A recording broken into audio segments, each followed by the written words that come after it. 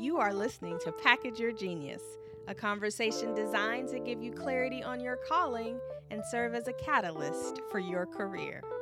I'm your host, Amanda Miller Littlejohn.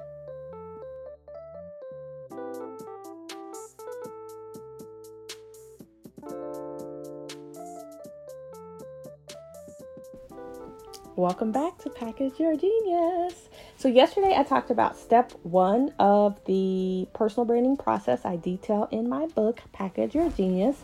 I talked about how to get clear on your genius offer, and getting clear is really the first step of anyone building something powerful when it comes to personal branding. So I thought I would take the last few episodes of my podcast every day in the month of June challenge to just talk through those 5 steps and share a few new insights that I've had. So I want to talk about step 2, which is make the case.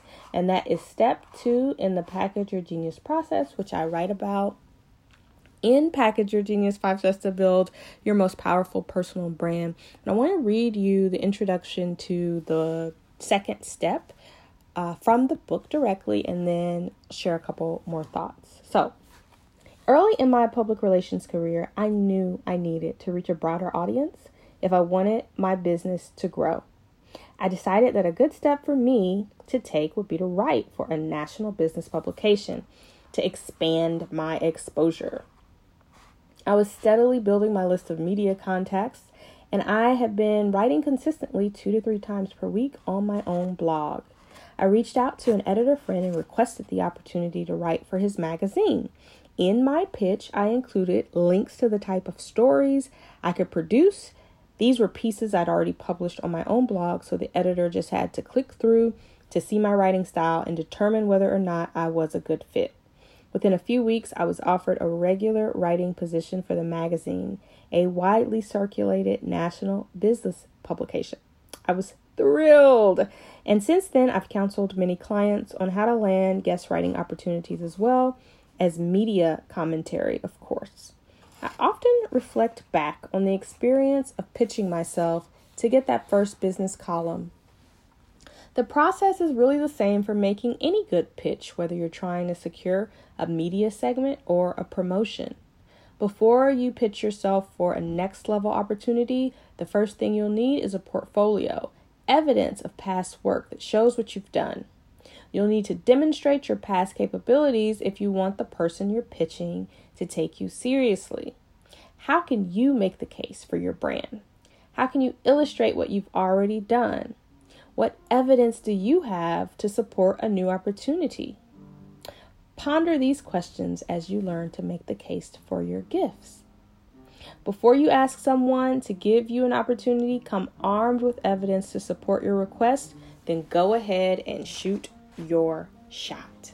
So that was the introduction to section 2 from the book, Make Your Case.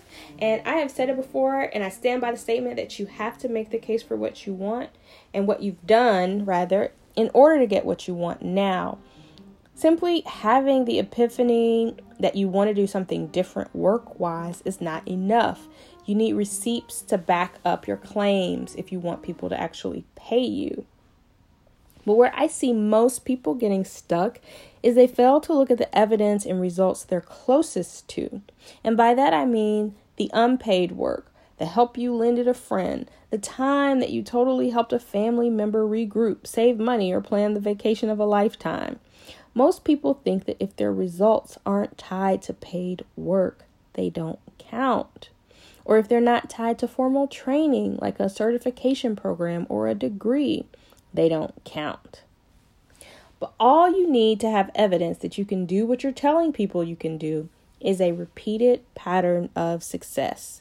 Whether you trained for it or it came by you naturally, if people keep showing up to get a solution from you and you keep delivering, this is work you're capable of being compensated for. I'm going to say that again. Whether you trained for it or you came by it naturally, if people keep showing up to get a solution from you and you keep delivering, this is work you're capable of being compensated for. So when you look over the evidence, what is your life telling you? What is your work telling you? And what are your results telling you? Now look closely at the support you give people who may not compensate you or may not have compensated you in the past. Notice I didn't say the work you do for people who don't compensate you, because oftentimes the genius we share in those moments with friends and family, or even strangers who happen upon us and we're able to just help them in a moment, oftentimes it's not difficult. It requires such little effort from us that if it weren't for the praise others give us, we wouldn't even realize the impact we've made. And it can be a tough thing to think about building a business around something that feels effortless, because work is supposed to require effort, right? Work is supposed to be hard, right? Wrong. If I were to go out on a limb, I would bet you that day after day, month after month, the people with immediate access to you are benefiting from your most purposeful work. The work that doesn't require you to be anything other than who you already are naturally at your core.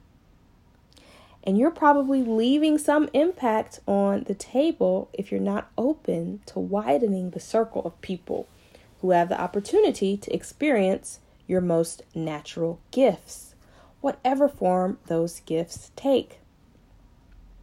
Even if you already have a successful business or career, more often than not, there's some gem that you're leaving on the table if you can think through your effortless evidence. And by effortless evidence, again, I simply mean the results that it almost feels wrong to claim as like success.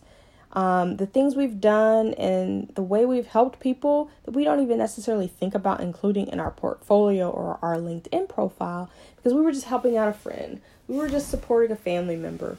We were just doing something that comes naturally to us.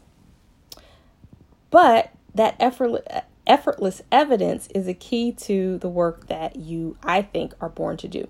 So even if you're happy with what you're doing now, that thing you do so easily could be the key to your next service, the next thing that you offer, the next level of growth, or your next professional pivot if you're not happy, right? So if you're happy with where you are, thinking through some of the effortless evidence that you may not even be claiming could open you up to a new service or another level. And if you find that you are not happy in what you're doing, again, that effortless evidence could be the key to your pivot so you can do something else. So here's an exercise.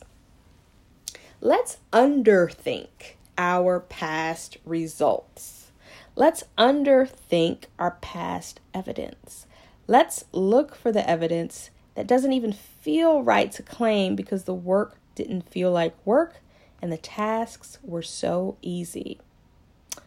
It's there in that effortless evidence that true purpose can be found. I'm curious to hear what effortless evidence you have. And I'm going to let you know it's going to require some serious thought to even get to this, because most of us are blind to our effortless evidence. But the good news is it truly can come up when we reflect on what people are thanking us for. And some of the phrases and praise, or even just the notes of thanks or the sentiments that people share when they let us know how they're grateful for us or they're thankful for how we've helped them. So don't lean so much on what you think you did, because we typically undersell to ourselves the impact we're making to others when it comes to this effortless evidence. I really want you to think about what people are saying, the words they're using when they talk about how you've helped them, even in passing. So don't downplay it. Don't dismiss it. Don't say, oh, it's nothing. Oh, that was There's a sign right there. If you find yourself saying, oh, it was nothing, that's probably effortless evidence. And with that effortless evidence, you can find results, services, products, offers, businesses, new career paths that could probably either add money to your bank account or make you feel a lot more fulfilled professionally than you do at the moment. So, would love to hear about your effortless evidence. Hit me up on social media. I'm at Package Your Genius on Instagram, Amanda Mogul on Twitter, and of course, you can comment wherever you are listening to this podcast episode.